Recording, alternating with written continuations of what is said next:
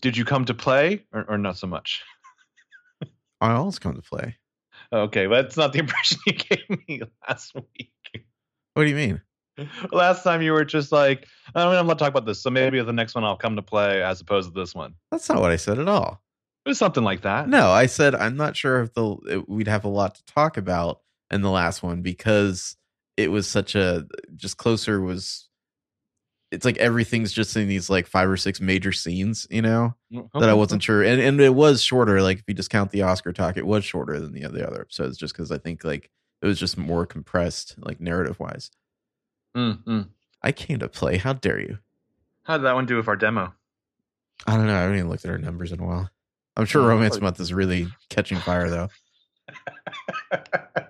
Just a big burning heart in the podcast world. Okay. Well, so let me try to rephrase it then. Do you feel like we have a lot to talk about in this one? I got some takes. I'm drinking. How are you drinking? What are you drinking? I just got a soda here. Sorry. It's the end of your weekend. I really feel like you should be drinking something obnoxious. I'm trying to live a healthy lifestyle, Filled all my rings today. You did what? I filled all my rings. What does that mean? It's an Apple Watch thing. Oh, okay. Anyway, let's just dive right in. Yeah, okay.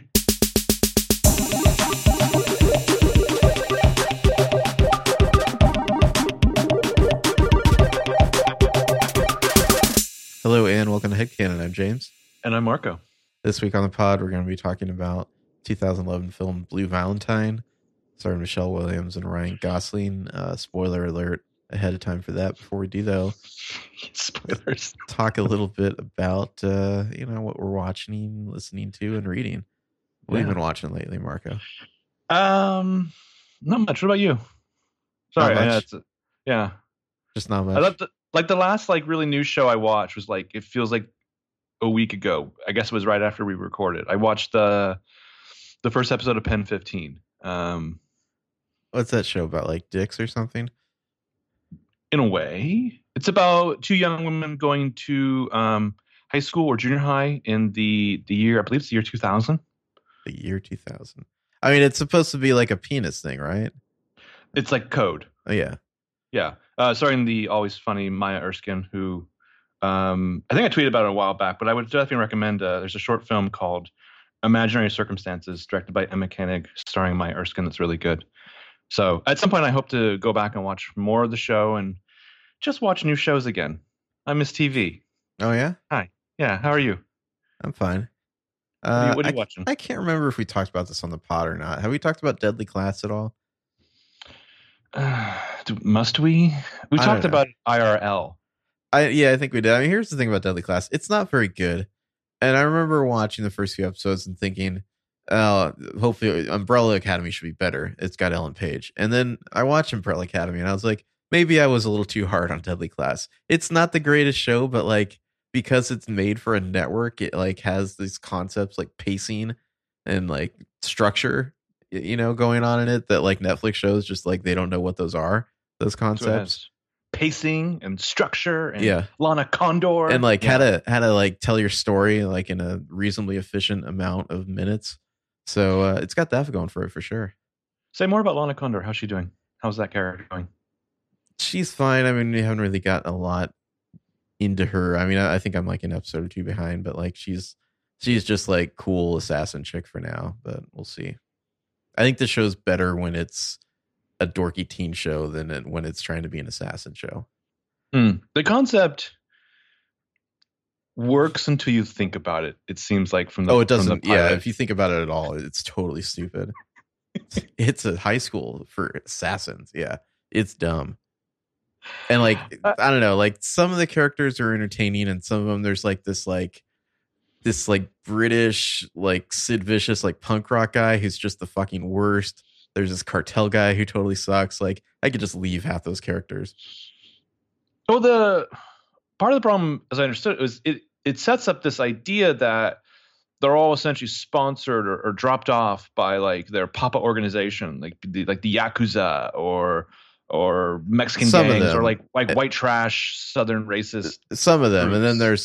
there's some that are just like, I don't know, they have a natural affinity for killing or something, so they Like the got main in character. they got in under scholarships or whatever. Yeah, it's But real I mean, dumb. like, whatever the Yakuza is paying in the way of an entry fee, no way is like the KKK matching that.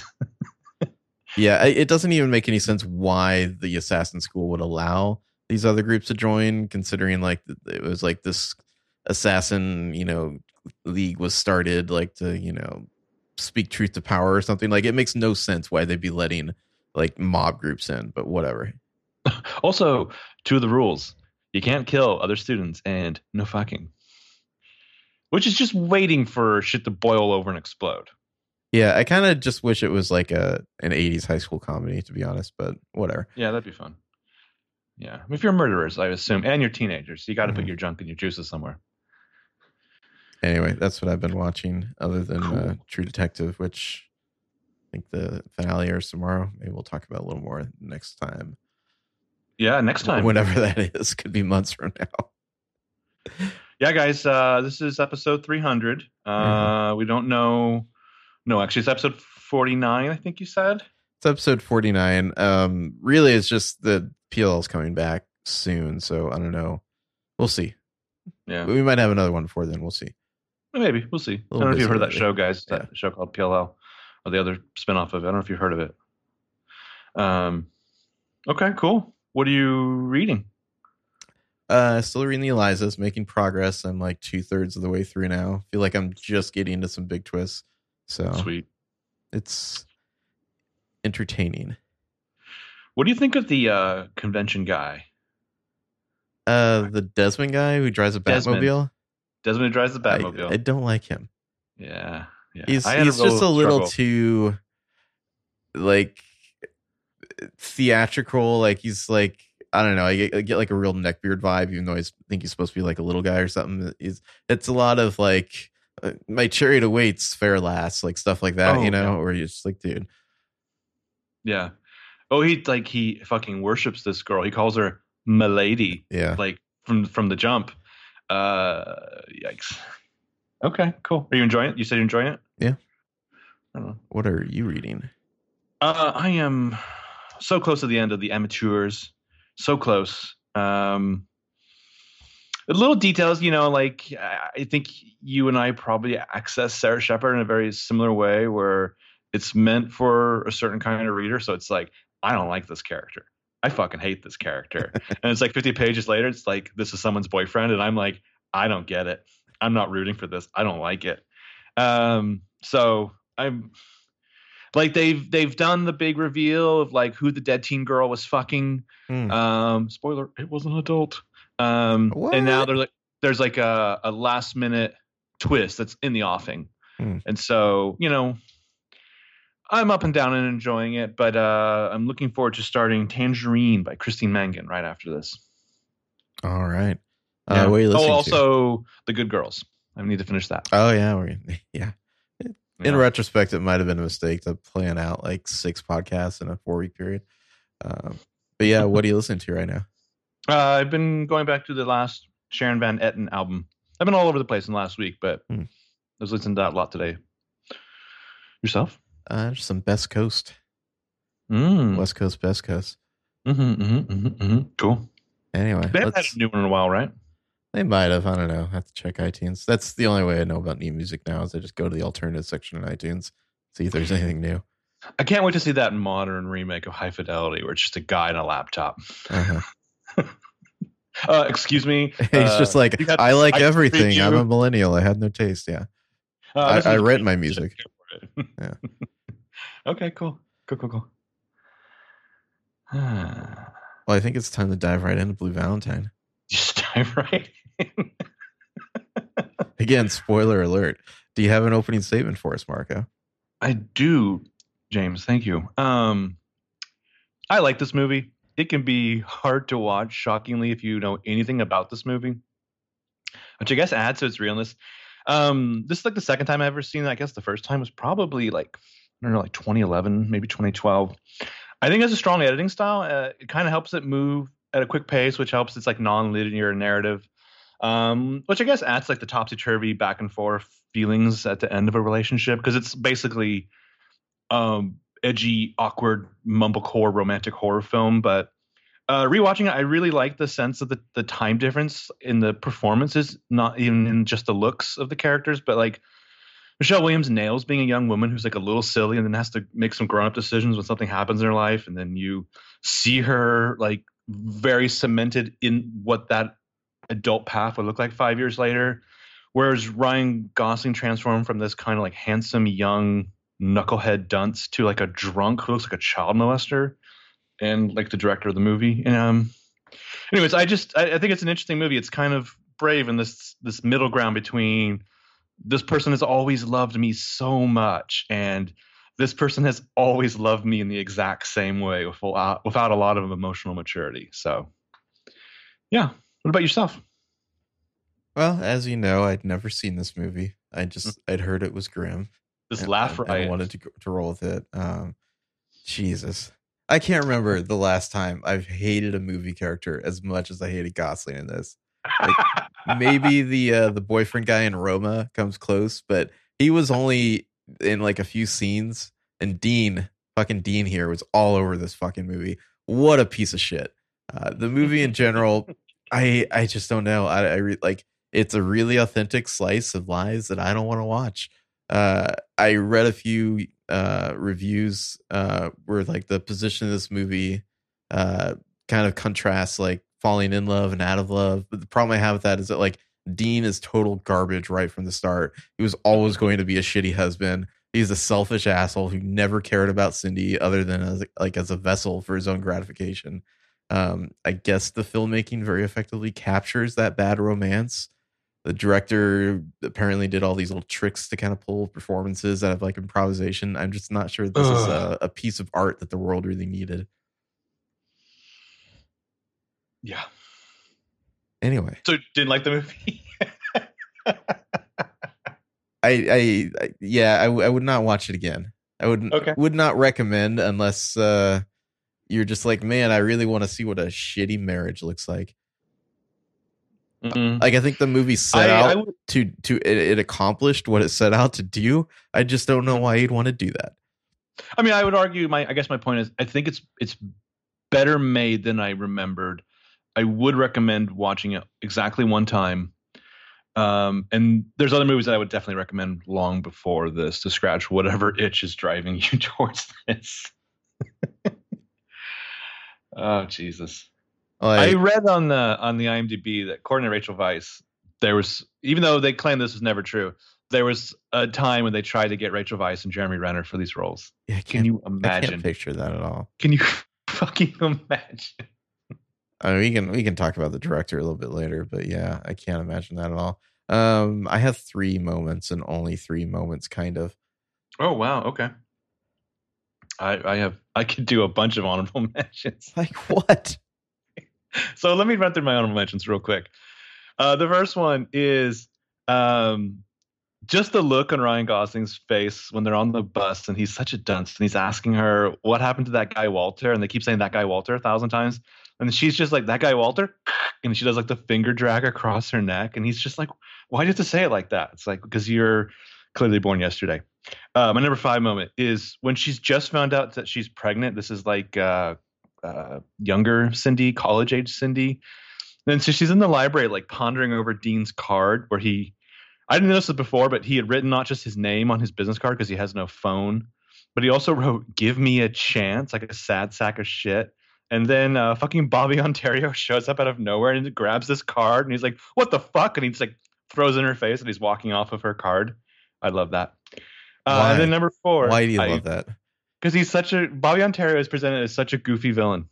Okay. Also, his name is Bobby Ontario. Then when Michelle Williams asked her grandmother, what was it like when she fell in love? And the grandmother's like, well, hoo boy, I don't know if I ever felt it. And Michelle Williams is like, not even with grandpa? It's like, it's that kind of movie. Oh, shit. Well, what's your number 3 moment? My number 3 moment is when Dean gets a shit kicked out of him. Ooh, Not that I was really rooting for Bobby there because Bobby sucked, but fuck Dean. Wow. Okay. I apologize for questioning you earlier. You did show up to play. My number three is probably like this is a very weird palate cleanser of after we see the attempt at like future sex, when we have like the flashbacks like the first time Dean's gone down on Cindy, and it seems more pleasant because I don't want to envision a life in which beautiful people have sad sex lives too. That's too much, man. You just have very strange taste. Mm-hmm. My number two is when it's at the nursing or hospital or whatever, and Dean comes in, he's being a jackass, and the nurse goes, "Oh, you must be Dean." In your fucking face, Dean. Fuck you. Oh shit. My number two is the end when Dean walks away like he's fucking Shane. And just the weirdness of this poor little girl crying for her daddy to stay. And I don't know. This song, it only touches me because I know people who like this was their childhood. Like they had moments like this. Although fortunately or unfortunately for them, it wasn't Ryan Gosling with a really questionable hairline walking out of their lives. All right. My number one is Cindy's child molester joke. Yeah. Oh, you're scared. I'm the one who has to walk out of here alone. Yeah. It's an old joke. I like the way she told it. Okay. Your number one moment is? It's actually the moment from the costume shop or the suit shop or whatever, when he plays the ukulele and she dances. So like divorced. I guess what I'm getting from you. Sorry, go ahead. Can I finish? Sure. Sorry, can I finish? Is that cool? Yeah. Divorced from the rest of their whole courtship, which I don't really find value in because I don't think they should have ever been together. I do find this charming and cute and unrefined. At one point, I mean, Michelle Williams nails this. Like she's like playing her for hair. It's like taking him in. And I just wanted to say a little bit of quirk goes a long way. Okay. So what are you getting from me? I'm sorry. I guess it seems like you're a lot more bought into their initial romance than I am. Oh, no, far from it. Sorry. I mean, more than I am, I would say. Oh, I think that's apparent. Yeah. Because this whole performance of how much you hate it is it's not a performance. But it's just my opinion. I fucking hated this character so much. It's still Ryan Gosling and Michelle Williams, so it's like rewatching this with this gun to my head to watch it. Like I was like, oh, okay, but yeah, I don't think they ever should have been together. I think he's trash. I think he's just stupid too. Oh, he's a fucking idiot. Like he's stupid, and also he's sketchy as fuck with this. Like, where does he live? Where does he fucking live? Like he just walks in and somehow gets a job with this thing, and he's, I don't know, like when he's helping the old guy Walter, which is like supposed to be his hero moment, like helping him set up his shit and everything. I'm thinking like, man, your fucking coworkers really want to make this drive back home, you asshole. Like, stop dilly-dallying around with this old man. Stop being this like geriatric savior. Get the fuck in the truck. Yeah. So. Yeah. All right. Any complaints? I don't think those two characters should have ever been together. Problem solved. You? Oh, I don't have any. No. Okay. Yeah. I don't know. Here's my complaint. Not a fun hang, this movie. What were you expecting? What were you sold on? Oh, here. I feel like there's a little bit of false advertising here because I look at the poster or the cover for this movie, and it's like the two of them, and it kind of looks like this kind of like New York at night. Like you think like, oh, this is like a sexy New York romance movie, like that is not what this movie is at all. It is like, here's a couple of like sad ass like working class people with a kid that neither of them wanted, and everything sucks. Like, yeah, I don't know. It's just, I feel like the poster for this movie, the DVD cover, does not at all suggest what the movie's really about. Okay. And that's Romance Month. Thank you. Good night. See you from PLL. It's like she's like in his lap, and she's got like, like the short skirt and the legs and the boots, and they're kissing against bricks. I don't know. It's just like, this is not what the movie looks like at all. A love story. False advertising. Yeah, we needed more skirts and boots and legs. Yeah, it's not a love story, my man. It's a story about love. Is it? No. I know that I was reading some stuff online where people were like, the ending's ambiguous. They might work it out. And it's like, ugh. Do you want them to? Like, why? No, thank you. Oh gosh. Oh, she has the greatest line at the end. Which line? I want a divorce. No, and he's like trying to stick it to her, like, it's not just you and me. We got to think about our daughter. We have a daughter to think about. She's like, I am thinking about the daughter. Yeah. All right, well, let's jump into a general discussion. Yeah. I mean, right from the start, I was just like, oh, this guy he just looks like a real fucking Todd, doesn't he? Mm. He looks like the stepdad from Terminator 2. That hairline. Xander Berkeley. Xander Berkeley's pulling it off a lot better. It's the not quite transitional glasses the whole time. Yeah, that's the shitty detail. I mean, maybe even the hairline he could have pulled off. There's one other shitty detail. It's just the fucking cigarette hanging out of this guy's mouth the whole time. I mean, that's fucking child abuse. Put that cigarette away, you asshole. You pretend to care about your kid. You're gonna burn the house down. Well, also, like, we see him, he's like a sad sack of shit asleep in a recliner at who knows what time of the morning. His kids climbing in and out of doggy doors. Like, social services should take this child away. I'm just like, the emotional abuse from this asshole. Like, oh, their dog got out and got hit by a car, and of course it's her fault. Oh yeah, everything's her fault. He finds a way to manipulate her into like feeling bad about herself constantly. I mean, he's only like indicative of, or he's only like aware of her issues enough when she's very, very, very clearly upset with him. I mean, she's just broadcasting "Leave me alone" through most of this movie, and he refuses to. Yeah. It's like, that's when he's like, "Oh, you know what I should do? Be smothering." Yeah, which is funny because the early courtship, I feel like what Dean is doing is not entirely different from Ryan Gosling's usual affect in movies, like his usual charm. It's just that this character might be stupider and sketchier. I don't know. I mean, in Crazy Stupid Love, in like the first half of that movie, he's like a typical like pickup artist douchebag, and yet he's still more charming than he is anywhere in this movie.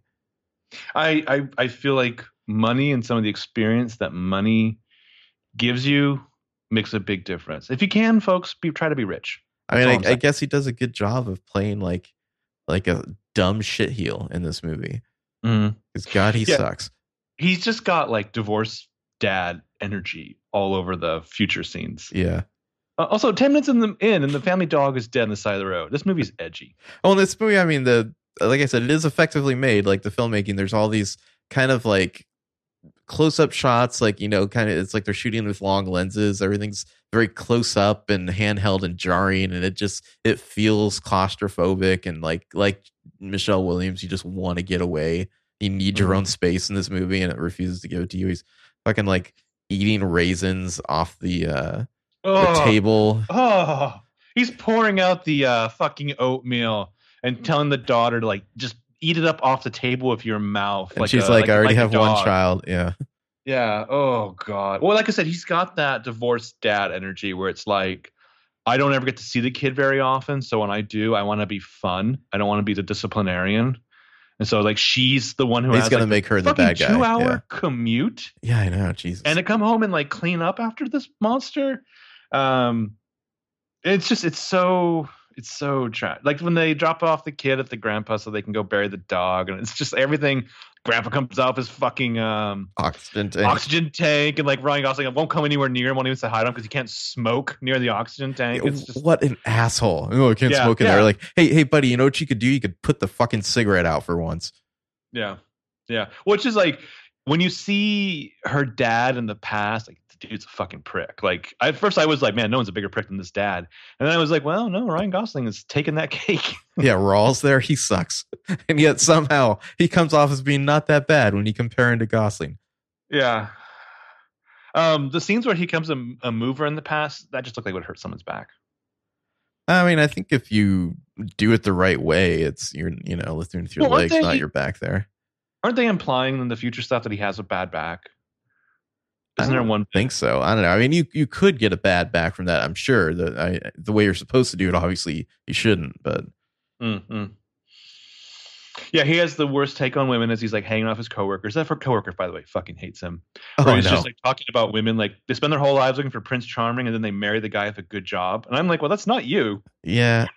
This guy just is a dumb piece of shit right from the start. He has all these preconceived notions about women and the kind of woman he wants and all this. And like he never changes through the whole movie. Like it's not like it wasn't like he was aspiring and then something happened to him and it dragged him down. It's like, no, you were always going to turn out this way.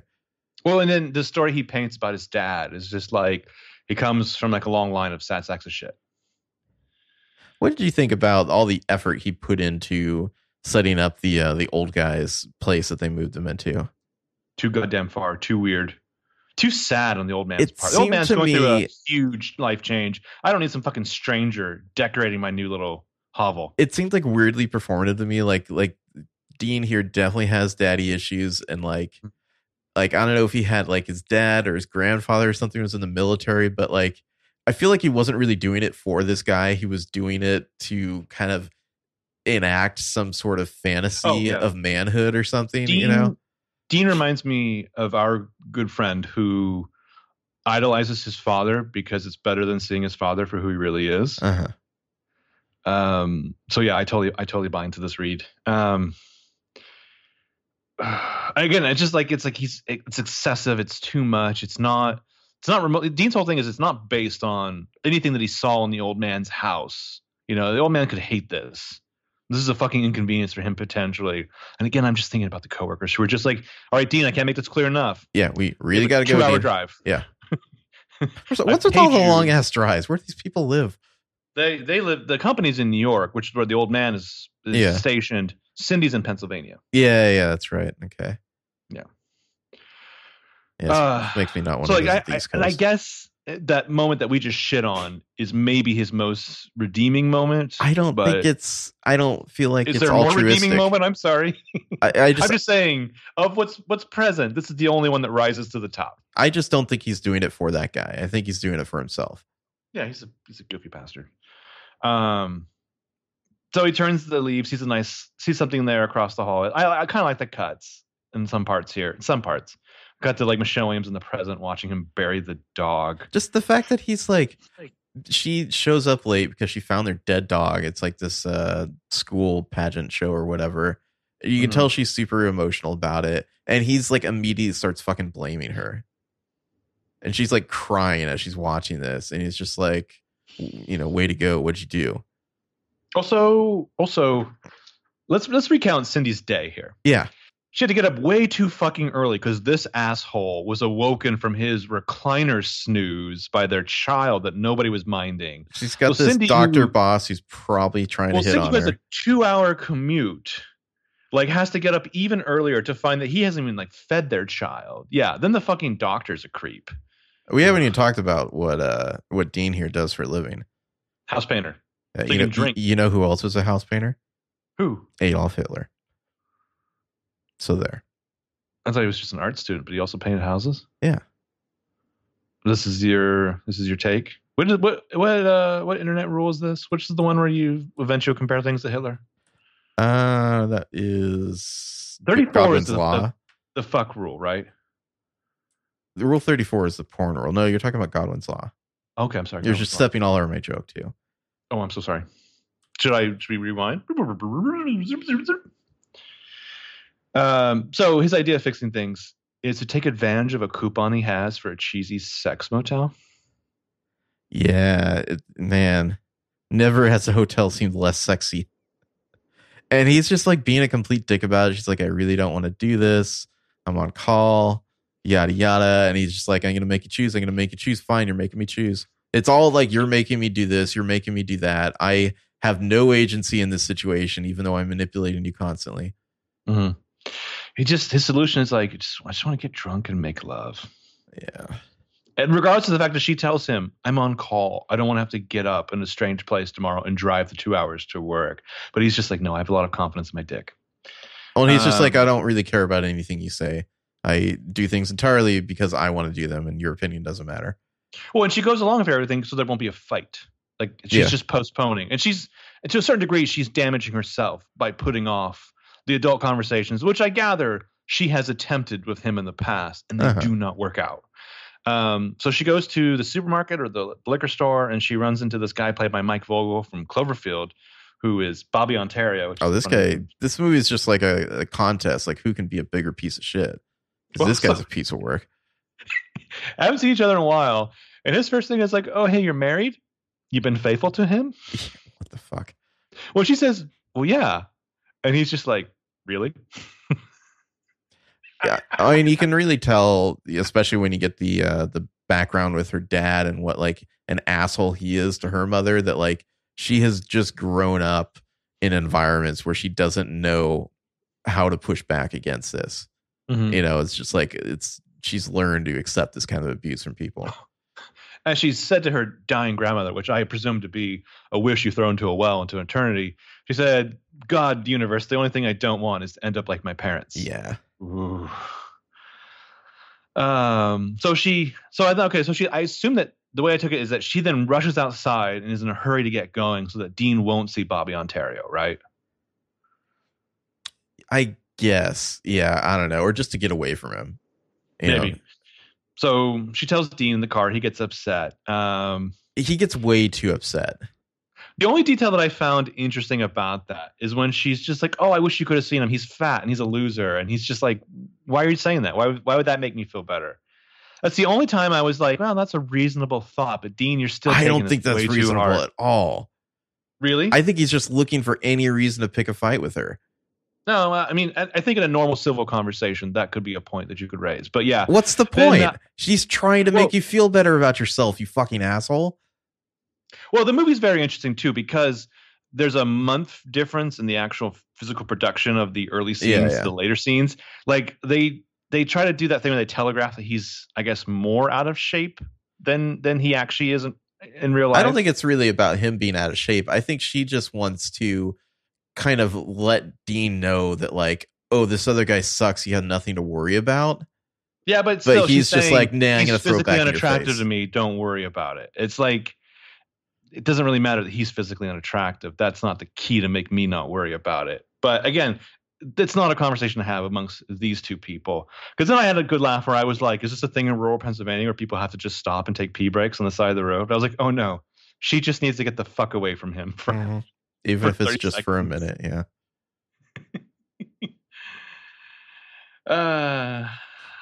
You know, as long as it's romance month, it's brought up in this movie. What do you think of the concept of love at first sight?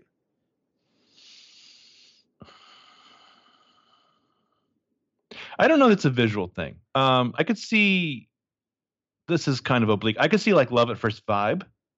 And like sight could be a part of that. I don't know if just visually, there's plenty of good looking people out there. If you fall in love with a very good looking person, you see there's something wrong with you. Yeah, I don't know, especially based on this movie, I don't buy it. It just really more seems like the kind of person who'd say they fall in love at first sight might be narcissists. Well, you know? and for you to really pitch like a love at first sight angle as your story, I would like to think that it's at least via lip service, like a mutual thing. Clearly, it is not for these two. Like, she's not taking a 2-hour bus ride to go seek him out. You know what I mean? Like, he's just hunting her. He's just like being a predator for her. So obviously, it's not a mutual thing, and it's not. Also, anyways, even mutual thing, I don't believe in soulmates. So I don't know. Yeah. He doesn't have a phone number. No, he doesn't have a phone number. You cannot trust a guy who doesn't have a phone number. No, that's my point. Is if we knew any other details about him, we would say, "Run, girl, get the fuck away from this guy." I feel like there's only 3 possibilities there. If somebody says they don't have a phone number, either number one, they're lying and they're like they're married or they're in a relationship or something, and like they know that their partner checks their phone. Number 2, they're like a complete fucking psycho, like prepper, like Luddite person. Stay away. Or number 3, like they just got out of jail. Those are the only 3 possibilities there. Oh, I think in this case he's a poor. I guess. I mean, when does this take place? It seems like it takes place in like the 90s, even though it's obviously a 2011 movie. Because like nobody has cell phones. Yeah. Because they're poors. Yeah. No one can afford cell phones. Pennsylvania didn't get cell phones until 2013. They didn't get till like 2010, and then everyone had Microsoft Kin for a while. And then they wrote on each other's wall. Yeah. That's also when they coincidentally got website pages. Have you guys heard of PLL? Have you heard of this show? Um, yeah, I kind of found it fascinating rewatching this because I'm like wrestling against what I remember the one time I watched this movie. And I was like, what is his backstory? And I was like, there is none. And that's the thing that's like remotely allowing whatever charm Gosling's telegraphing at us in those past sequences to work. Because he's so like the family dinner later on, he's so dumb. Oh, He's like infuriatingly dumb. He's dumb, but he is manipulative in his stupidity. Like he has a thing he does, and I'll get to it in my notes later, but like he has a very specific way of kind of controlling the conversation to always put her especially on edge, you know. Mm-hmm. When they get to the motel, he is so fucking annoying, just unbelievably annoying. He's just so smothering. He's just constantly badgering her. He won't give her any space. Like he just immediately wants to jump in the shower with her. Like this guy, and it's like, is he so stupid that he's not reading the cues, or is this just his way of pretending to be so completely oblivious that he can just like steamroll right over her? Yeah, I mean, that shower sequence. But it's like all this woman wants is to get clean and have a few renewing moments of hygiene in this fucking futuristic shower. And he's just like, ooh, naked wife. I'm going to jump in here and eat some puss. And she's just like, good God, I'm not into this at all. Although, side note, I would have played up more like how it looks like they're fucking on like the Starship Futurama. Like, I might go to this hotel room for one night just to go. Okay. I don't know. Like they make it look real bad, but I'm kind of like, tell me more about this. I'm gonna have to pass on that. This interstellar sex craft. The blue light. That's not no. And like, I mean, I would go to this before I go to Cupid's Cove. When I don't know, we didn't see Cupid's Cove. When you're drinking, you really don't want a bed that spins. That just seems like a bad idea if you're drunk. Oh God. Anyway, I just don't think the spinning really adds anything, even if you're dead sober. What are you getting out of that? No, I mean, this is why I guess there's two technologies you want in your cheap sex motel, as I understand it from the movies. You want the thing where you put the quarter in and it goes, the vibrating bed. Yeah, you want one of those, and you want just the magic fingers. What's new in mirrors? Mirrors. Yeah, I don't need a spinning bed. No, I would agree. So in the past, we find out that Michelle Williams is like, I guess, dating Bobby Ontario, who's forgets to pull out. Yeah, what a gentleman. He's a wrestler. Yeah, college wrestler. Warning sign of sorts. I mean, would she have been happier with Bobby Ontario? Gee, I wonder. I really do. I feel so bad for Cindy in this movie. Cindy doesn't deserve this shit. She like needs to be helicoptered to like the West Coast or something to like start a new life because all these people are horrible. What's fascinating that the movie ends with a shot of Dean walking away like Shane, and yet Cindy's life is utter desolation because she's just lost her job because of this monster. We're jumping around like the movie jumps around. She's just lost her job because of this monster, and she has her child to take care of. Uh-huh. And unfortunately, because of circumstances, this poor child has grafted on to this man child. That's gonna be a lot of therapy for her later. Her parental figure. Yeah. Oh God. So anyways, there's thing with the grandmother. The grandmother never loved the grandpa. Oof. Then you get the dinner scene with just her parents. The dad is a goddamned asshole. I know, yelling at her mom for like, "What am I supposed to eat this shit?" Settle down, Rawls. And she's like, "Oh, do you want me to make you some eggs?" Like, no. Why don't you enjoy your fucking dinner? Yeah. And then we cut to, like you said, Bobby Ontario just railing Michelle Williams from behind in the dorm room under a poster that says "Battle Rattle." They're doing a little battle rattle themselves there, and he comes inside of her, and then he's like, "Oopsie doopsie." It's just like, well, whatever. Sorry, babe, I was feeling it.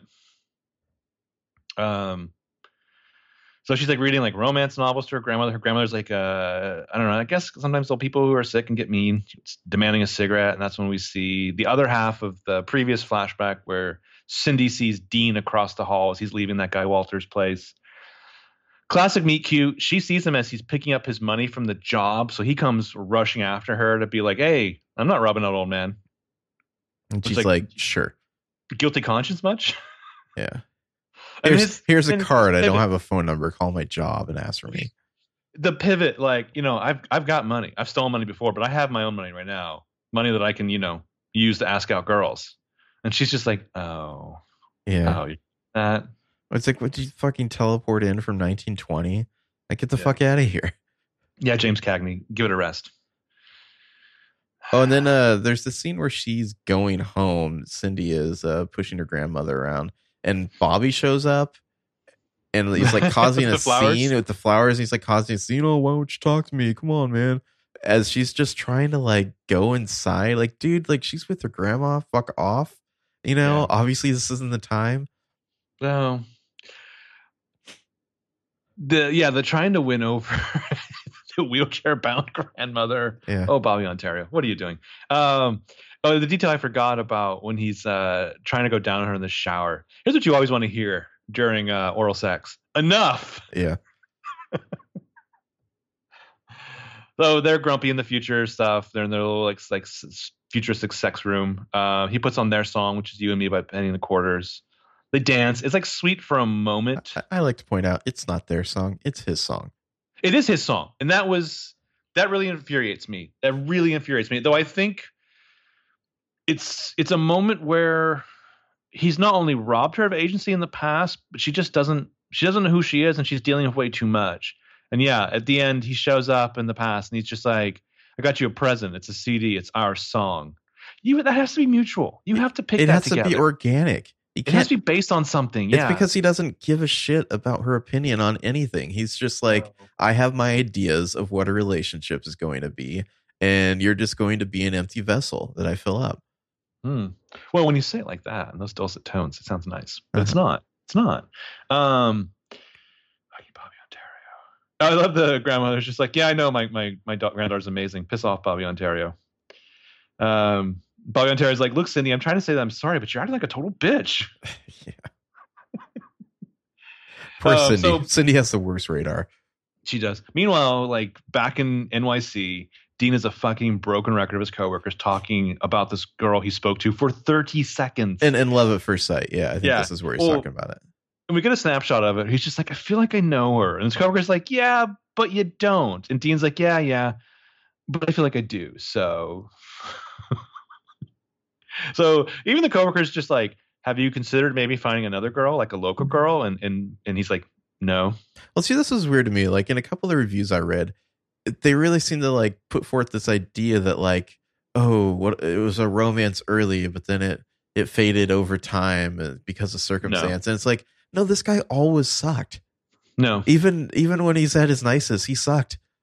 This is why I would take the ukulele and dance scene on its own. It has to be to find it as charming as I do. You have to divorce it from the rest of the movie, because I find that they're not. It's from like La La Land or something. Yeah, they're not vibing at all, and then all of a sudden they are, and it's not enough. It's just not enough.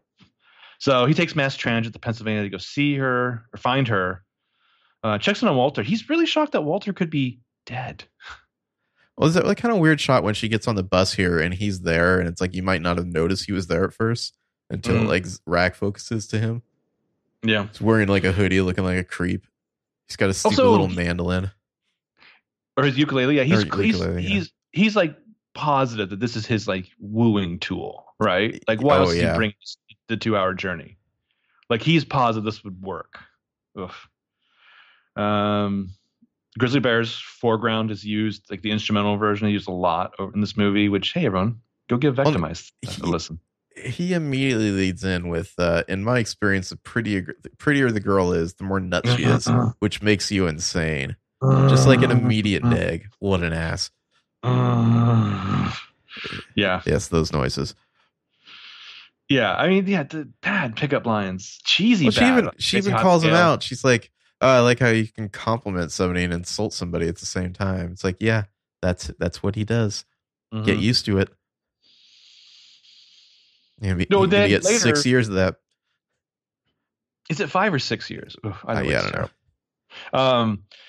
Later, she says that she wants to go away to school and study medicine. And he's like, yeah, all right. Girls like you, they don't go to study medicine. Yeah, it's like not only is he a dipshit, but like the idea of a woman like doing anything kind of professional or intelligent, he just finds a complete joke.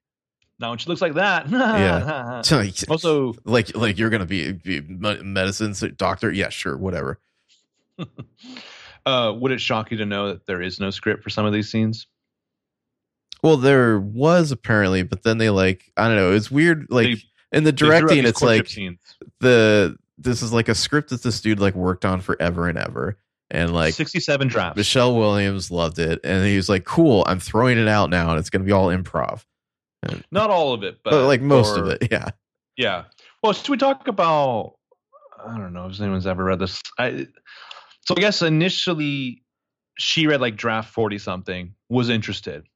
Then unfortunately Heath Ledger passed away. Mm-hmm. So according to Derek Cianfrance, he was like, "We will wait for you till you are ready," because he won like some kind of script writing contest, won $1 million to do this movie. How? Yeah. So a couple years later, script win. A couple years later, Gosling signs on. A couple years later, they make the movie. The original plan that they're seeing that is like dream, which is there's no way this movie would ever happen, is that they would shoot the early stuff and then they would actually wait 5 or 6 years and shoot the other portions. Yeah. So what they ended up doing is they shot the early stuff. Then he made the two actors. This story does not sound realistic to me. Made the two actors live in a house together for 1 month. And he gave them a food budget. You have $200 every 2 weeks. Then you have to figure out how to buy food. And then he would show up and give them directions to like stage fights. And one of the directions was supposedly he told Gosling one night to go in and try to make love to her. Yeah, that's crossing a line. That is not going to work out. And then the cutesy IMDb trivia version of this ends with, "Well, Ryan slept on the couch that night." Yeah. Which is like, poor Michelle Williams should have walked the fuck away from this movie. That's probably the worst of the details, but the other stuff in general is like the director would just do all these little things where he's like, "Oh, I'm gonna go secretly tell Gosling how to play the scene one way, and I'm gonna tell Michelle Williams how to play it the other way, and they were just gonna see what happens as they improv." And it's like, I don't know, like I guess you've effectively captured a horrible romance and relationship here, but like I find it a little unethical. Even without the like go try to sleep with your co-star, even if you took that out of it, it still seems kind of unethical to me. Well, and then the other gross psychological detail is that this is all from a guy who wrote a script to try to figure out his parents' divorce. Also, his parents divorced when he was 20. Get 20, over it, you pussy. Yeah. Like, you're fine. You're going to be just fine. You're 20. Well, and then what's extra hilarious to me is Gosling's future look is supposed to like really paint like how he's a schlub and he's like falling to like this not trying monstrous kind of thing. Yet his look is exactly the director's look. Like he's wearing his type of clothes. He has his hairline. And that's why I'm like, did they have to give him some kind of like hideous transitional lenses just because like he's still Ryan Gosling? Like you can't see his eyes. Those fucking glasses, God, they're the worst part, I think. The shit cherry on the shit sundae, man. Yeah. Oof. So yeah, like shit where he's just like, yeah, right. Girls like you don't go away to study medicine. And I think that was your improv choice. You must have known this dude's terrible, right? I mean, Ryan Gosling can't not know this guy's terrible. Like the whole climbing over the fence thing, that was improv. Oh, yeah, I hated that. So eventually Michelle Williams figures out she's pregnant, and it's like, do the math. It's probably not this dude's. It's Bobby Ontario's. It's Bobby Ontario's. And she wants to tell him, but obviously this is, it's like they just started dating. This is going to be a really awkward conversation. And so he starts doing this asshole thing where he's like, "Oh, if you won't tell me, I'm just going to climb this fence, like jump off this overpass and kill myself unless you tell me." Like just yep, this is how I'm going to be emotionally manipulating you for 6 years. Can you imagine like if like the obituary was like Ryan Gosling fell into the Hudson filming this dumbass movie? But yeah, it's obviously Bobby Ontario's. I mean, she says that to him at least, but like Bobby Ontario did his battle rattle inside of her. We all know where this is going. So that scene that I talked about, like, it's kind of funny. There's I don't know, it's joking to me. Like he's like, "I can't sing. Like I have to sing stupid to sing." And I was just like, didn't he just put out an album right before this too? Did he? Oh yeah, Gosling has an album. It's like Tim Burton, like gothic. Is it music.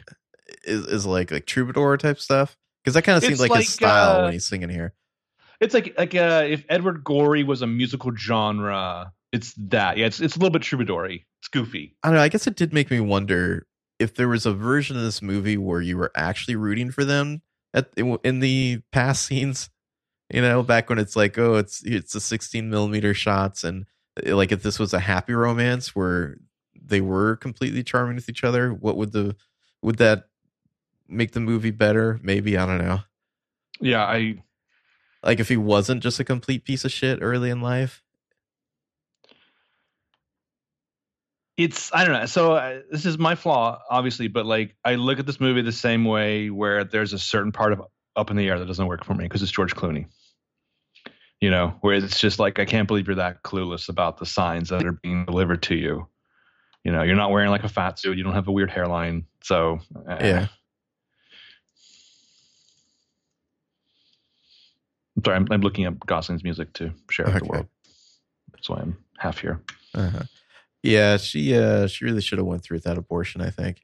I didn't like that scene either. It just seemed like it was there to make abortion seem real scary. It seems like the director's just going out of their way to make this seem horrible. I don't know if I got the sense that it's horrible, but I got the sense that it's real, and I believe her.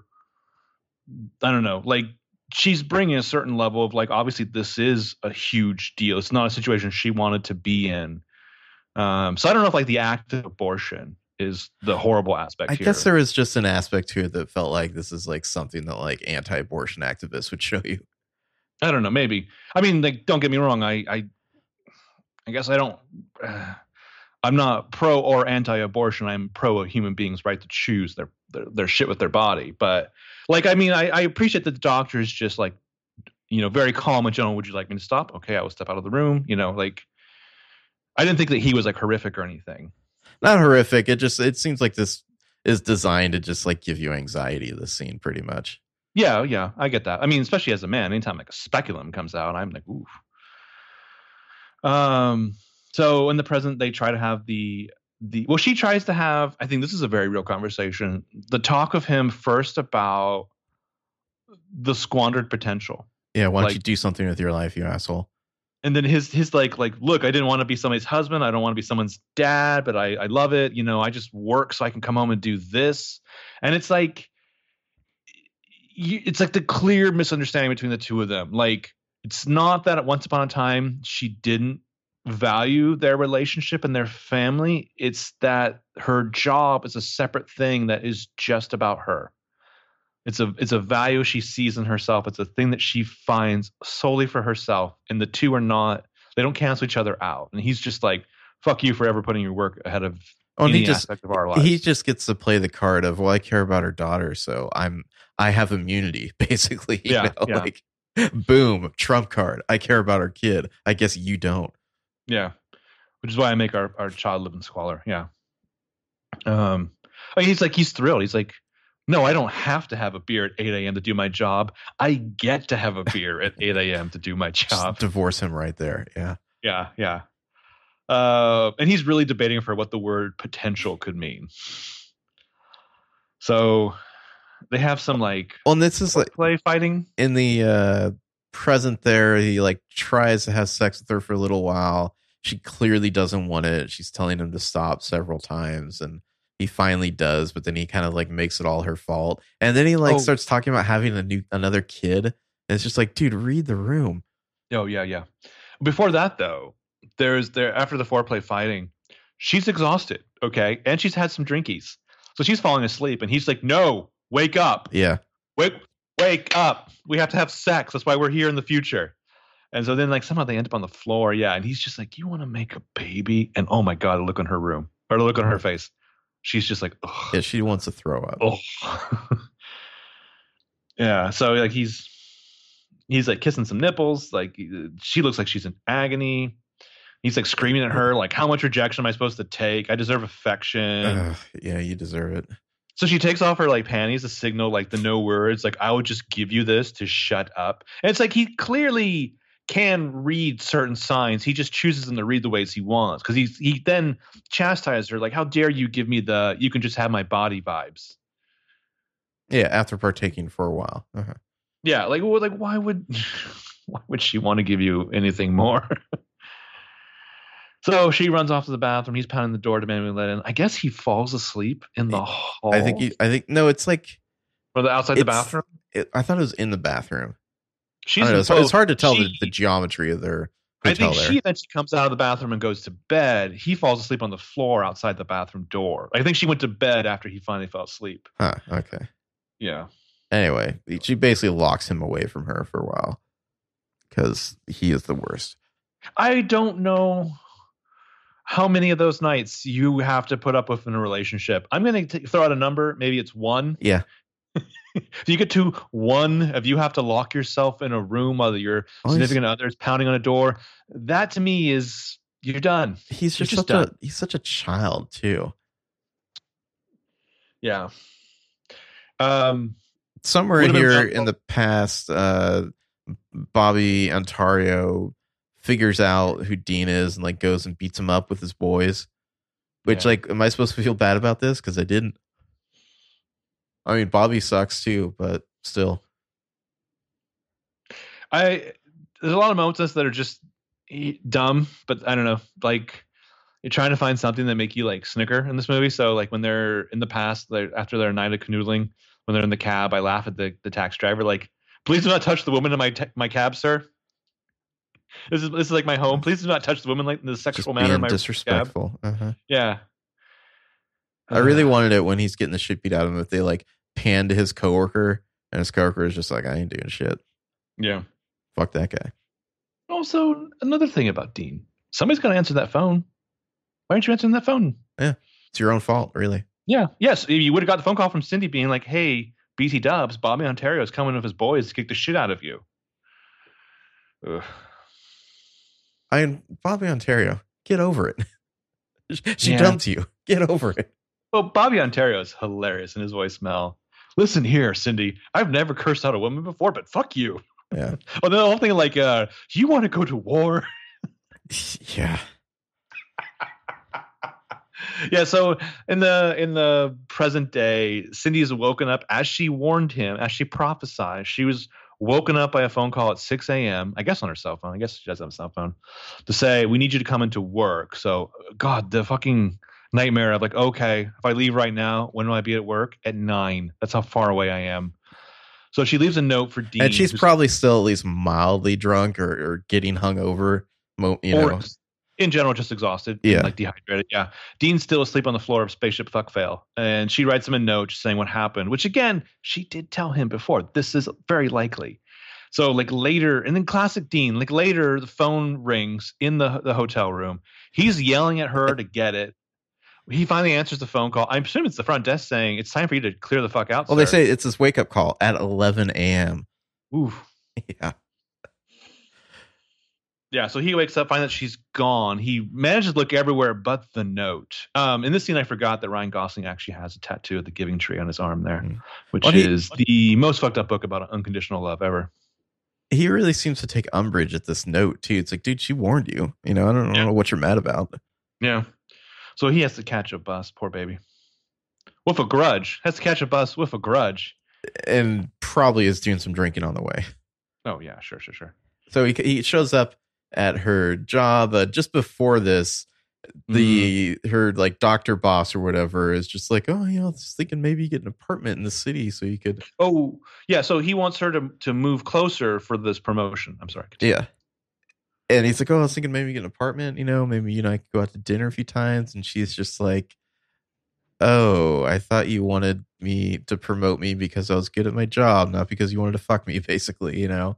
Like, and yeah, it's just like immediately awkward. And he's just like, oh, yeah, anyway, I'm going to go do my job now. Yeah, get an apartment. I mean, this guy definitely fires her later. I mean, yes, granted, her husband caused a huge scene, but he's just like, here's an easy out. Yeah. Yeah, he's thrilled. Yeah, like he get an apartment and just go home on the weekends.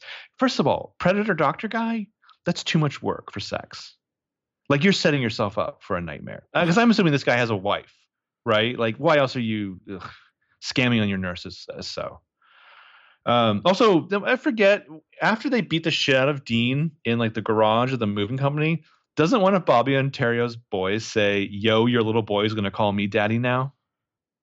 There's something like that somewhere in there. Yeah. That's so weird.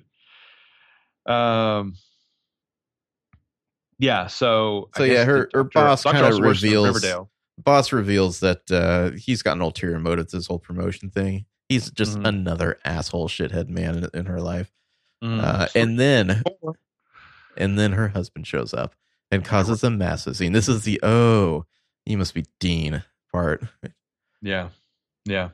The receptionist who's clearly heard of all this. And when Cindy, played by Michelle Williams, is like, okay, let's go outside to talk because we can't have this talk in my workplace. The receptionist yells, "Don't let him brainwash you." Yeah, she knows what's up.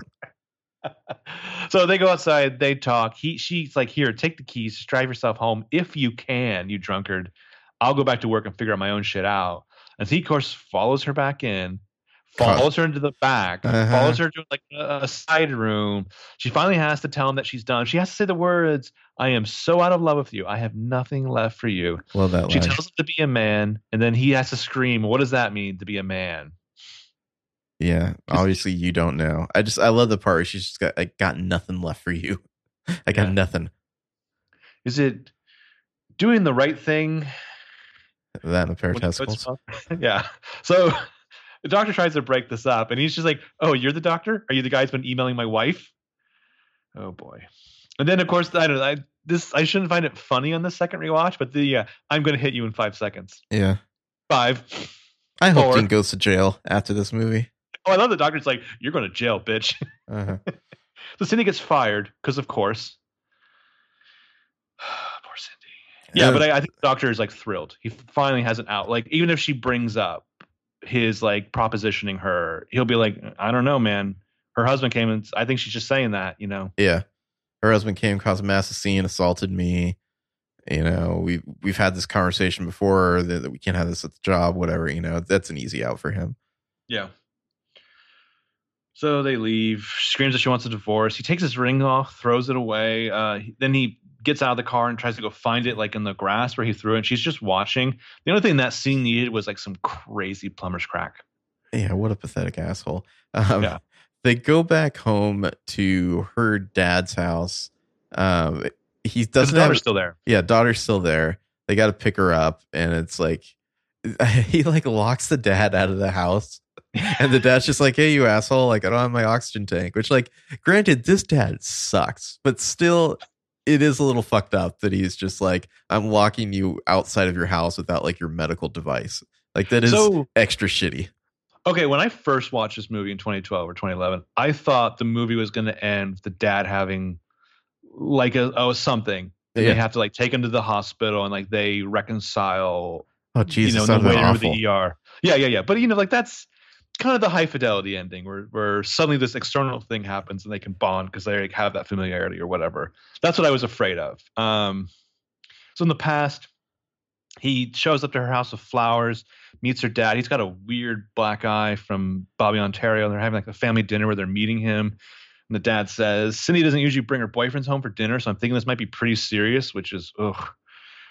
Ooh, well, this Cindy. She starts talking about, she has this one professor she likes, Professor Comstock. And Dean, the asshole, is just like, that's a dumb name. Teachers. And they're just like, "What's funny about that?" Yeah. And he's like, "Teachers, you know, they have these names. And I think they're better than us. Yeah. Your name's Dean Ferrara. Like, you're not throwing any stones at anybody." It's just like, you have one thing in your life that makes you feel smart and passionate. I'm going to belittle it in front of your whole family.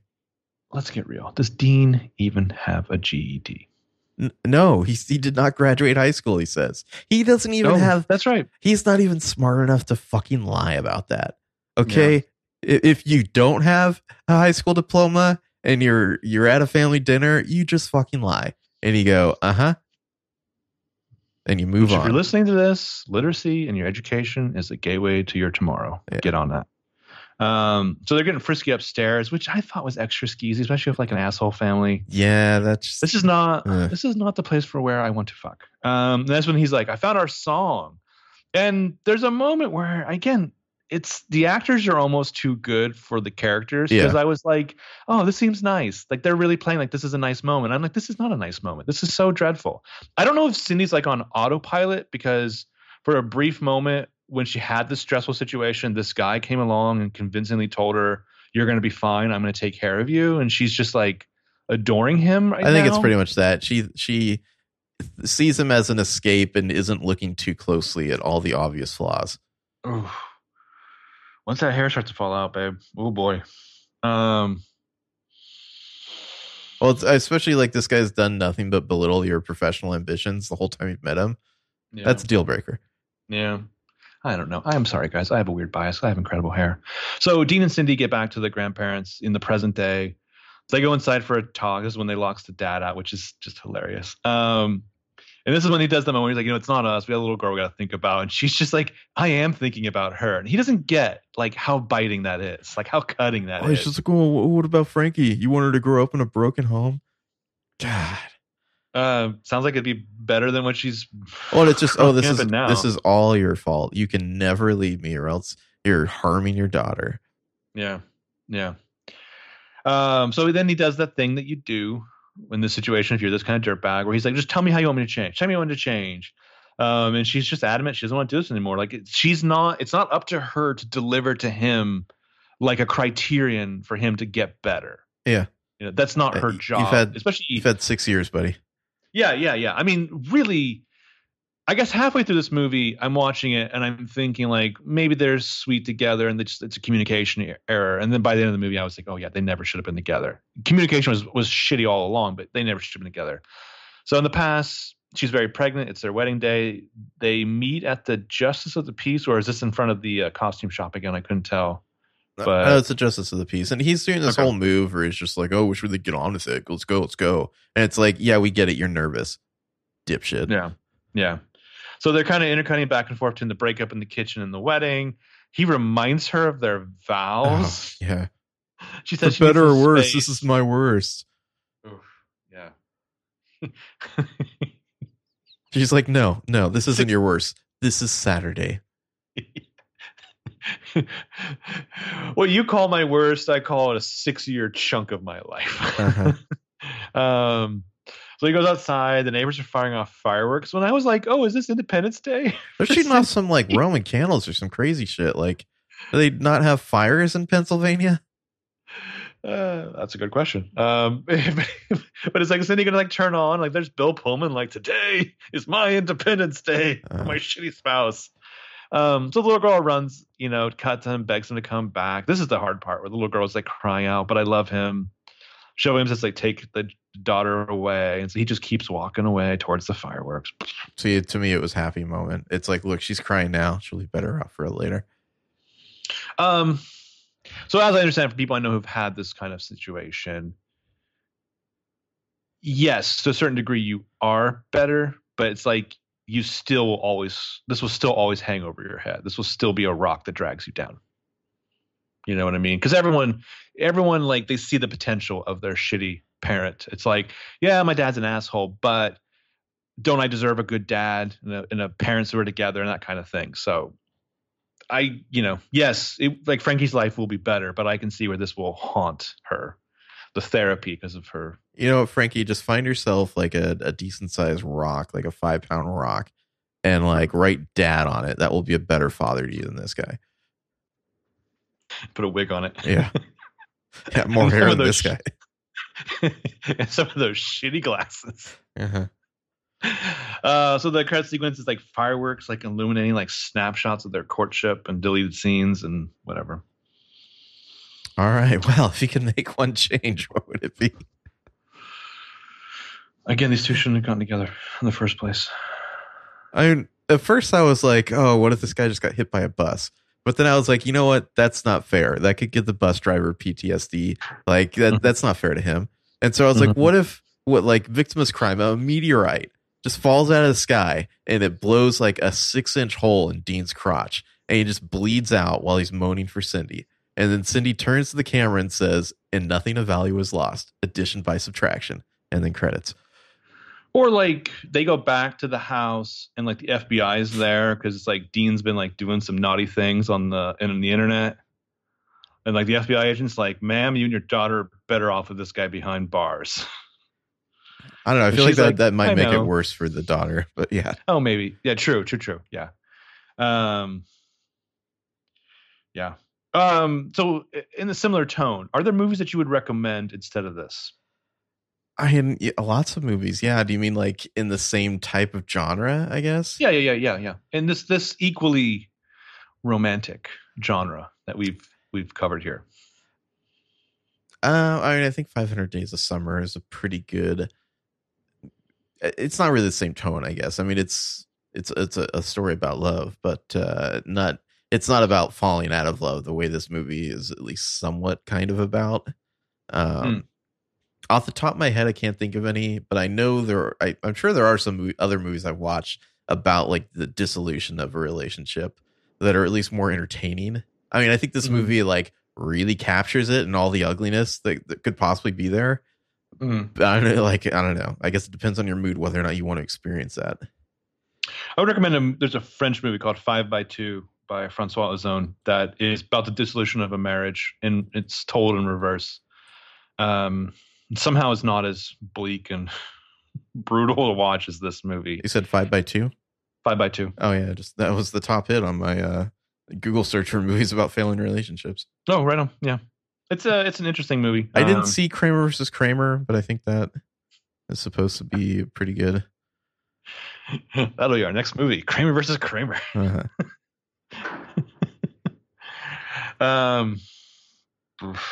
Man, what a fun month of movies this has been. It's been the hardest to watch. Take This Waltz. Is that one? Huh. Oh, Take This Waltz is oof, that's brutal too. Also, I'm trying to remember. It's Michelle Williams, and I think she's also kind of a character that I feel bad for because she starts off the movie married to Seth Rogen. Ooh. I mean, you can only go up from there, and then she like meets a neighbor who kind of is exciting and offers her something. And spoiler, she leaves her husband. And she goes off with this neighbor, and it's nothing but like passionate, incredible sex. There's like a whole montage of all the wild fucking they do. It's like one of those like spinning around them as they like time spans, and they just like fuck like crazy and have threesomes and orgasms. And then something's still missing emotionally, so she goes back to her husband, and he's just like, "No, fuck you. You left me, bitch," or whatever. And I'm like, well, that's just insulting. That's an insult to injury. The Squid and the Whale. I don't think I've ever actually seen that. I remember it being decent. I saw it once. Is that the one where yes, Jeff Daniels is getting a beach from Rogue from the X-Men? Yes. Cool. I thought you were going to go with the kid like wiping his cum on books at the library, but also yes. Oof. Yeah. You're going to really get something via osmosis in those books. Shit. Okay, cool. All right, well, power rankings. I can start at number 10. Oh, she got burned from last time, so I barely have any. You fucker. I can bullshit it, I guess. Start your number 10. You know, it's tough because I'm not really sure who to put at 10. Because do you actually have more than 2 characters on these 10 rankings? Yeah. Okay. All right. Yeah, I'm really torn. I'm guessing they go with Dean at 10. I'm torn between Dean and Tommy, or not Tommy, Bobby, because they both suck so completely. But we were with Dean for longer, so I'm going to go with Dean at number 10. Yeah, Dean would be my number 10. Yeah, and then I have Bobby Ontario at number 9. He sucks. I have dad, Jerry, Cindy's dad, at number 8. Yep. Then the doctor. I got the doctor at number 7. I've got the director, Derek Cianfrance, at number 6. Nice. I don't know. I get like reading about the production of this. I just got like a skeezy vibe from the whole fair. And then I have like just a vast ocean of a gap at number 5. And let's just say Frankie, Grandma. Well, then at number 4, I check in with the coworker and Mimi and the grandma, and then Cindy at number 1. Yeah, that all sounds about right. Yeah. Aren't you glad we did this movie? Yeah, this was great. This was a lot of fun. I experienced a movie I hadn't seen before. Was this also therapeutic for you? No, I mean, I don't. Good. Yeah. That's good. That's a good answer. I hope nothing about this movie ever applies to my life. Yeah. I only got like halfway through my bottle of champagne. It wasn't even like fun drinking while we did this. I mean, I don't know about you, but like it took me 3 sittings to get through this. No, I was able to actually watch this Wow, you powered pretty through. much straight through. I mean, I took a break to poop at one point, but like. By the way, this is on Netflix. By the way, if anyone really wants to experience it. Okay, cool. Yeah. Like I said, I think the movie is somewhat competently made. Like it has a flow. I mean, there's a great thing that adds the pace of like the match cuts and stuff and the way. Well, like I said, it very effectively accomplishes what it's trying to do. It's just like, I don't know why you want to do that. The movie is so effective at what it's doing that I hate it. Yeah. So yeah, well, job well done. I never saw The Place Beyond the Pines. I don't think I care. No, Gosling makes weird decisions. I think it's possible I haven't liked him since Crazy Stupid Love. I feel like he's really been riding high on that and like a lot of goodwill from that for a very long time now. Is that the movie where he got jacked, or was he jacked before? I don't know. Because I mean, he wasn't like jacked in like Half Nelson. No, but I mean, was that his big movie, Crazy Stupid Love? Like, what was he? I know he was in like Murder by Numbers way back in the day, but I don't know what his like breakout role was. Yeah, Murder by Numbers, not his big movie. I know he was fired. We should do that. Would be a fun one to do sometime. Not Murder by Numbers. Yeah, it's got my most hated actor in it. Yeah, The Poor Man's. Well, that movie. I walked out of that movie thinking, okay, so Sandy has just done a bad remake of Hitchcock's Rope with the poor man's DiCaprio and the poor man's Brad Pitt. That's how I phrased it. See, I've never seen the whole movie. I've just seen most of it because my sister was watching on cable once, and it just has that like. It's that kind of movie you come in 20 minutes in and you kind of just keep watching it because there's something fascinating and grotesque about it. I always thought The Notebook, duh, that's his big movie. Yeah. I always thought that Agnes Brucker should have a bigger career. Okay, so you want this? Fuck it. We don't have a lot of content here. You just want to go through his and Michelle Williams' films and just fire off a sentence or two? I don't know if I have much to say about most of these. Okay, let's find out. We'll go backwards. First Man, did you even see that? Nope. Okay. Yeah, Neil Armstrong's an asshole. It just didn't look appealing. I don't think I really like Damien Chazelle. That's fair. Yeah. Blade Runner 2049? It was okay. Okay. Song to Song? I'm sure you didn't see that. Nope. That's okay.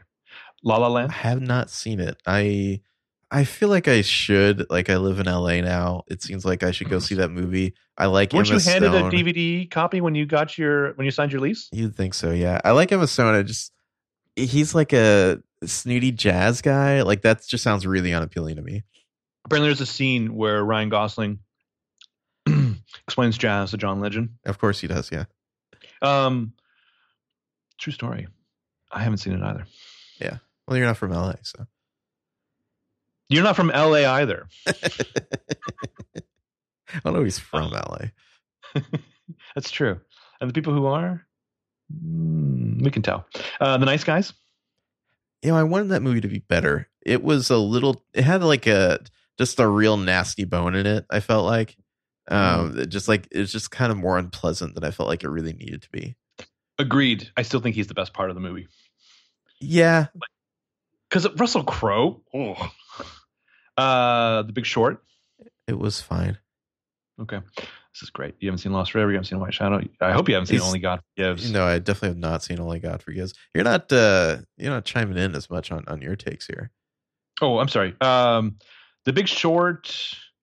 I do enjoy that movie. I don't know why. It's like a movie where like it'll come on like on Netflix or something, and I'll watch like a half an hour. I mean, I've read the book, so I don't know.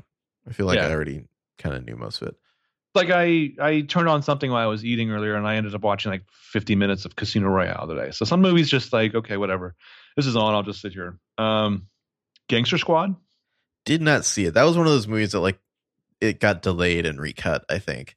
Because like there were trailers out for it forever. And then it was like, at first it looked kind of interesting. And it was like, oh, it's Gosling and Emma Stone. But then like, I just got that sense that like, oh, I bet this sucks because it keeps getting pushed back. I can tell you that I really like Emma Stone's look in that movie, but I like Emma Stone's look in just about anything she's ever done ever in her life. So yeah, but also it has the word gangster in it, so I don't care. I've never seen it. The Ides of March. You're just skipping past The Place Beyond the Pines Well, we talked about that. and Touch of Evil. Did not see The Ides of March. I think Clooney might not be a good director. That's fair. I mean, he's a bland director. It's whatever. It's a whatever. You know, I've never seen Drive. Oh, really? I have. I found it overrated. Cool. I don't know if I like that guy. That guy? The director. Oh, the director. no, he sucks. Mr. Neon Demon. Yeah. Crazy Stupid Love. I mean, I enjoyed think it. it's fair to say. I enjoyed it, except I didn't like Steve Carell's character. It was weird because it was supposed to be like Ryan Gosling's this like pickup artist douchebag and Steve Carell's the nice guy, but like actually Gosling's character turned out to be decent and Steve Carell was revealed to just be kind of a shit. I rewatched it. When did I rewatch this? Last September for reasons, and I just fast forward through all the Steve Carell stuff just to get to the David Lindhagen, and he takes off the rings. I don't know what that is. All Good Things, which I think is the. You have no idea what this is. It's the one that eventually became. It's a fictionalized account of the story that eventually was the documentary show that Jinx. What's his name? Bobby. Kill Them All. Somebody knows what I'm talking about. Blue Valentine we talked about. Lars and the Real Girl. I haven't seen it. Nope. Fracture, which I think is a movie he did with Hopkins. Yeah, Gosling's got a really bizarre filmography. The character he's playing, it sounds like some kind of like a character in like an old play. Willie Beecham. Half Nelson, we talked about. Did you ever see that? I saw like half of it with Peanut. I just mostly know because Broken Social Scene's on the soundtrack. Yeah. I think I watched that with Tara. I think I watched that with Tara on your couch. Oh. Stay. I enjoyed that movie. What is Stay? It's Is he a ghost? No, not a ghost. I can't say what he is. Okay. But McGregor's in it. Okay. Yeah. It's not what I would call a good movie, but there's something about it I liked. B.D. Wong. Oh yeah. It's got a cast. It has got a cast. Notebook. United States of Leland. I have seen. Have you seen The Notebook? No, I haven't. Neither have I. I'm okay with that. Haven't seen Evil Dead 2 yet. United States of Leland. I've seen. I know Michelle Williams is in it. I don't remember what she does in it. Then a bunch of movies that I don't know what they are. I know The Believer's like a Nazi movie. Remember the Titans, I think, is a football movie. Yeah. I have seen This is all his early shit. He was like a Disney guy when he was young, right? Yeah. He was a Mickey Mouse Club kid with Timberlake and Aguilera and Britney Spears. And I remember reading this this Rolling Stone article about him years ago, and he was like the weird little kid who was like a kid, but he kept making things like sexual, and it made everyone else a little confused. How charming. Yeah. Where's her filmography? Michelle Williams. Yeah. Shit. Because she's you made a comment last week on the pod about like what an impressive career, unimpressive career she had. And I wasn't sure if you're being sarcastic or not. Her? No, I was probably being sarcastic. I think she's the one that I did not expect this career from in Dawson's Creek. Right? Well, if back 20 years ago now, if you're watching Dawson's Creek, you would have thought, oh, Katie Holmes, she's the talent. She's going to be the massive star. And she kind of was a little bit for a while, but Michelle Williams, I feel like, has definitely eclipsed her. Not just in quantity, but in quality. It's like Michelle Williams has Oscar nominations. Yeah, I mean, like, I don't think the show did her any favors. And no, the show like didn't know what to do with her. They hated her character. Yeah, and then even the weird baggage of like, oh, here's the show, and like Katie Holmes is like kind of the female lead, and she's a little bit quiet and shy. But like, hey, did you guys know she was supposed to be Buffy the Vampire Slayer? And like, oh wow, it's like, yeah, I didn't know what to do with what's her name. So it's just like Jin's not a virgin, so she's basically a whore. Go after that, Dawson. Yeah. When do you walk your dog? There's a bunch of movies on her IMDb that are current that no one's ever heard of. So Venom, you saw that. Yeah, I'm happy she got a paycheck for that movie. I don't think she knew what was going on in that movie. It's a terrible movie. The Greatest Showman. Is that singing one? Yeah, the singing one with Hugh Yeah. Jackman and that crazy racist P.T. Barnum. Yeah, didn't see it. All the money in the world. That's the I wonder they recast Yep. Spacey, right? Yeah. Yep. Yeah, I didn't see that either. And there were like two movies and a TV show about like that uh same situation there with like the rich guy, right? And the hostage situation, maybe. Yeah. What's infuriating is that they then paid, so they had to obviously recast Christopher Plummer. They had to pay for the reshoots. I believe what's his name, Wahlberg, got a couple million more to come back for those reshoots. She had to come back too, and like they didn't pay her. Well, no, she like volunteered to take a pay cut, and then it came out that he didn't. He might have eventually got shamed into donating that money. I can't remember how that worked out, but yeah, it was a thing where it was just he was like, "Oh yeah, you can pay me." Yeah. Wonderstruck. I'm guessing we probably both have not seen that. Certain Women. Nope. No, I've not seen most of her movies.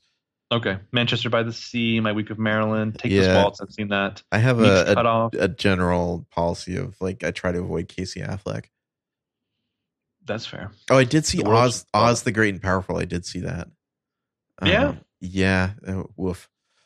It's a bad movie. Apparently she was in an episode of Cougar Town. Yeah, I think wasn't Busy Phillips in that? Yeah. Yeah, she's friends with her, so that's probably why. Oh, her former co-star from Dawson's Creek? Yeah. They're like very good friends.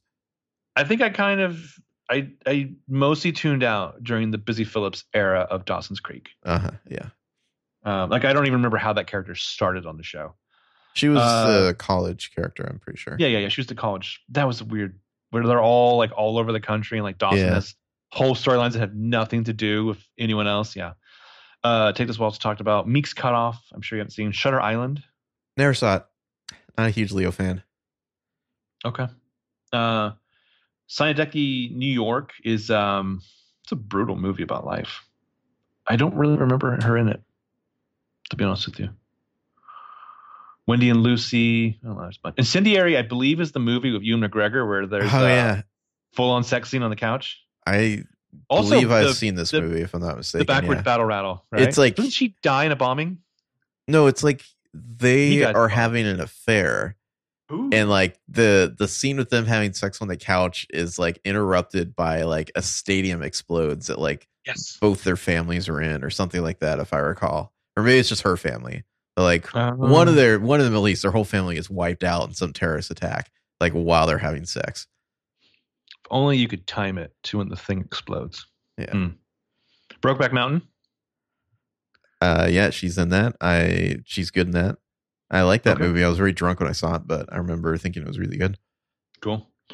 Dawson's Creek we talked about. United States of Leland I talked about. Prozac Nation. I didn't realize she's in that. I never saw that. She has a whole career prior. I guess some of this is crossover with Dawson's Creek. Like she's in the Killing Mr. Griffin TV movie. Wow. She was in H2O. Excuse me. Well, the H2O movie is really the only movie, and I mean maybe Dick, where it's like she's gonna go cash in on like her like teen star success. Yeah. Like she, for the most part, she was always looking to do very different, very kind of ambitious stuff. Mm-hmm.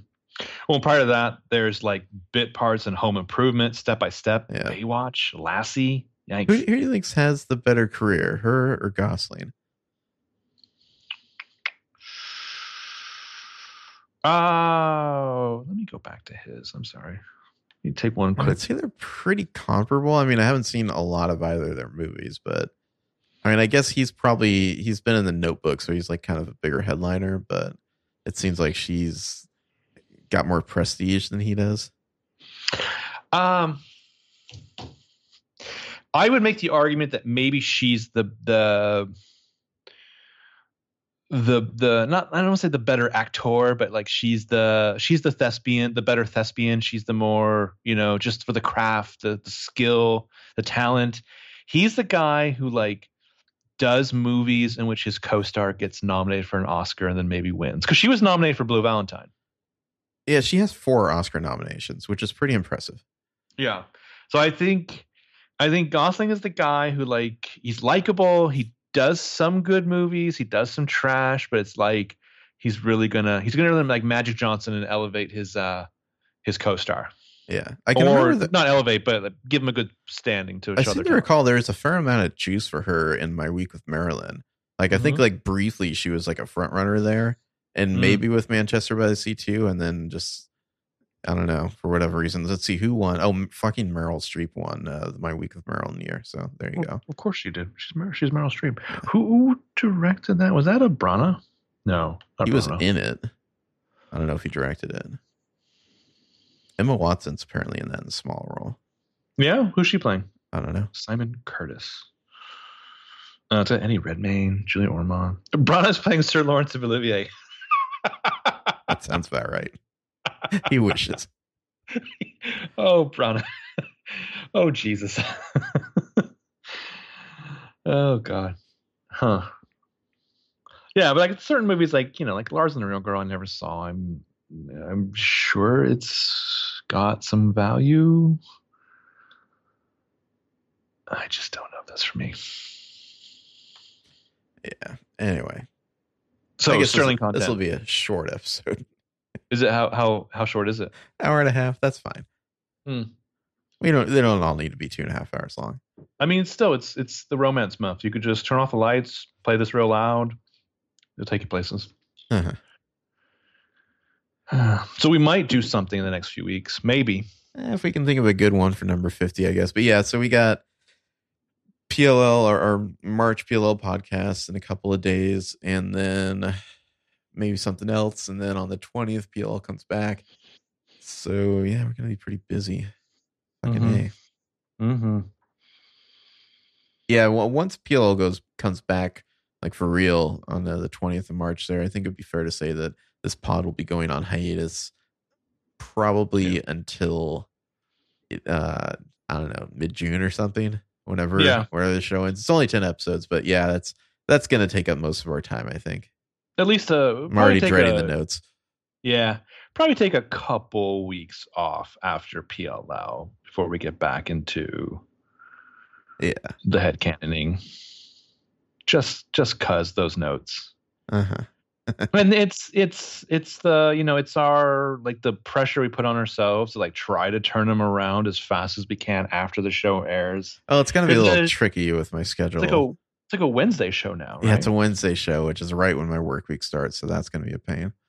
Yeah, so yeah, I don't know. I guess we should talk about like, are these still Friday morning shows or are these like Saturday morning shows now? We can talk about that offline. Yeah. Yeah, you don't want to see how the sausage is made. You just heard the sausage.